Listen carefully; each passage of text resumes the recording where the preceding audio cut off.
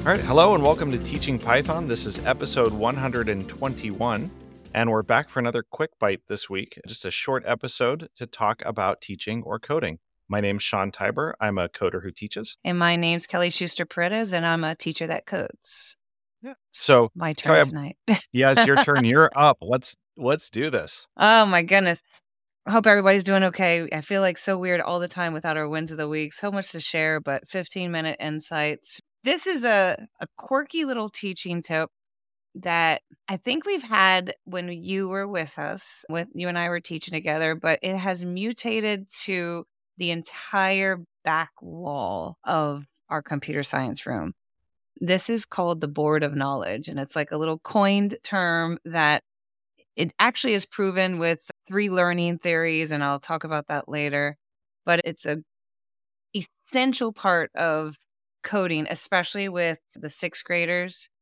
And it has become, I don't want to say a crutch, but it is like a crutch for me. And I feel every 9 weeks when I wipe it clean, I'm very saddened, but very excited at the same time. So that's what my topic is tonight.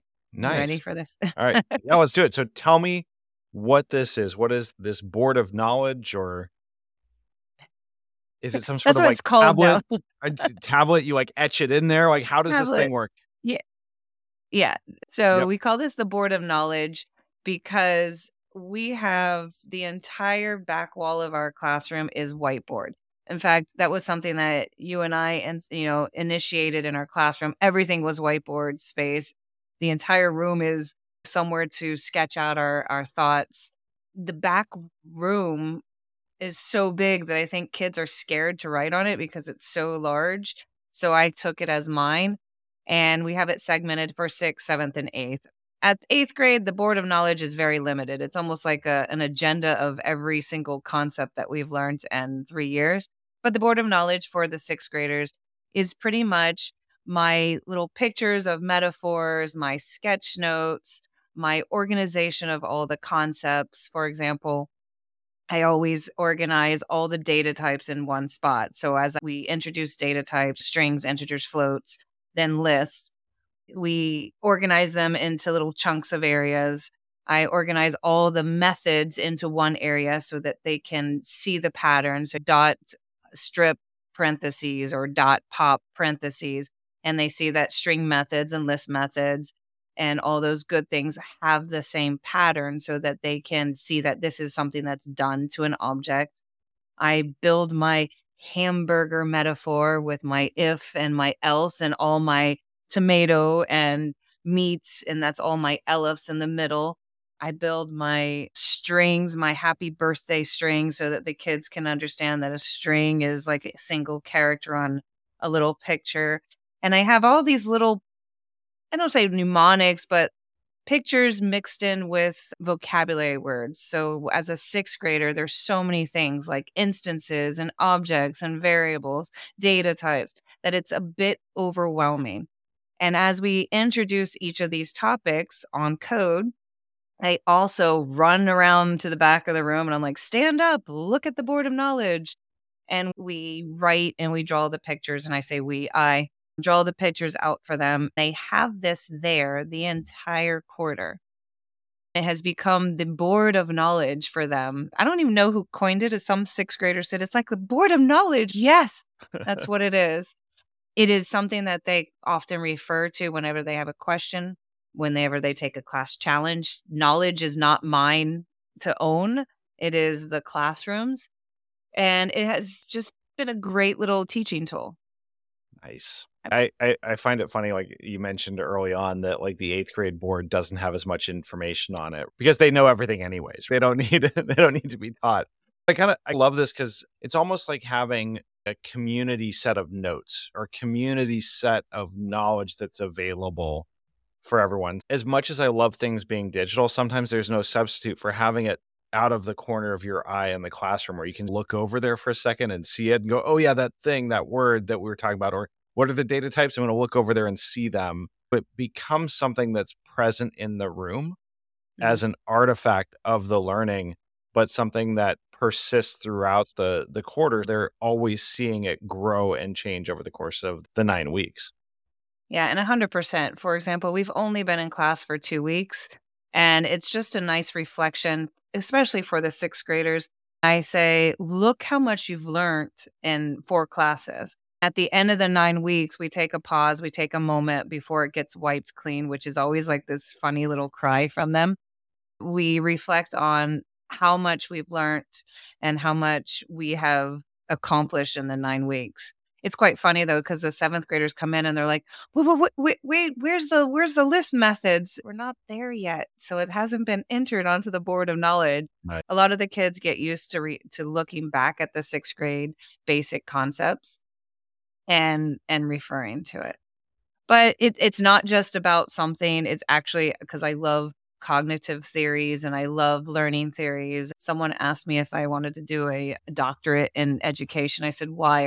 I've already written enough and studied enough on all these theories, so I will go into my theories." And I wrote a post about this so you can read a little bit more. But cognitive load theory, we talked a lot about this in the past. This is this idea that our sixth graders come in and we're throwing out words like objects and instances and import libraries and do et cetera, et cetera. That takes in and acquires a lot of brain power. The cognitive load, the working memory that our students can handle gets used up on these words that they have no knowledge of. By putting the information on the board and giving them some place to look, they don't have to spend that load on the actual vocabulary, and it allows them to get straight to coding if they're not freaking out about anything. And it just reduces that demands on their working memory. If they say, "Oh, I have a syntax error," what does that mean? That means I'm missing a parentheses or quote because it's listed on the back of the board. Even though the trace backs are there, something about it written in regular English. And don't get me wrong, the tracebacks are amazing and they've done a great job making the tracebacks even more readable. But to a sixth grader, when they see all that gobbledygook on the top, they still freak out a little bit. Makes a lot of sense. And that's not just for learning and for being in a classroom environment, it's for processing information. And that cognitive load of recall is something that we don't always take into account when we're trying to perform a task, whether that task is learning something new or trying to write code or solve a problem. It's the equivalent of there's a difference between writing the code that you're very familiar with and the structures that you've practiced and you know this stuff really well versus something that's new and you have to stop and go look it up in the library or in the API documentation. If you're trying to think about what that feels like and you haven't been in the learner's position for a while, think about it like I'm trying to do something and I don't have the answer already present in my head. I have to go recall it or find it somewhere. If you're doing that all the time, it's exhausting mentally and you don't have much bandwidth left for the rest of the work or the problem that you're trying to solve. 100%. I always think back to Eric Mathis's cheat sheets when I Yep. first was learning. We talked about somehow blowing these things up, but those are overwhelming to our sixth graders. So we only gave them one or little snippets of one because those sixth graders were 10, 11 years old trying to process all this new vocabulary and trying to use a computer. It's just, let's just minimize. That's where the board of knowledge is helpful because if they're part of the creation process, whether they're writing it on the board or you're writing it on the board, but they see it grow over time, it's much more accessible to them than here's this wall of text that's printed out or even 10 or 15 sheets of paper. It can be overwhelming versus coming along with that process of building it and developing it. I know where to look for the things that were there because I was there when it was written down. Another thing that it does is this zone of proximal development, more or less the scaffolding. As educators, we're always told to help scaffold students that have learning differences. Scaffolding is for anyone. So we know the potential of our sixth graders. We know what they're going to get to in 9 weeks. And we know that they have the ability to get there. We have to help them build the process. So just like scaffolding around a building or construction, you put up this perimeter so you can work at higher levels. We add this scaffolding process of putting the stuff there so they don't have to try to recall or search up the functions, or if they are like, "Oh, I need to do a dot lower, but I can't remember it's dot lower parentheses. I can't remember if it's dot lower case." If it's all there in front of them, they can build their new skills and be scaffolded with the simpler ones that they can't Yeah. quite access. So Yeah. Is that like when you say proximal learning, are you talking about like spatial proximity? Like if you write it on the board, if you put things closer together, does that have more meaning?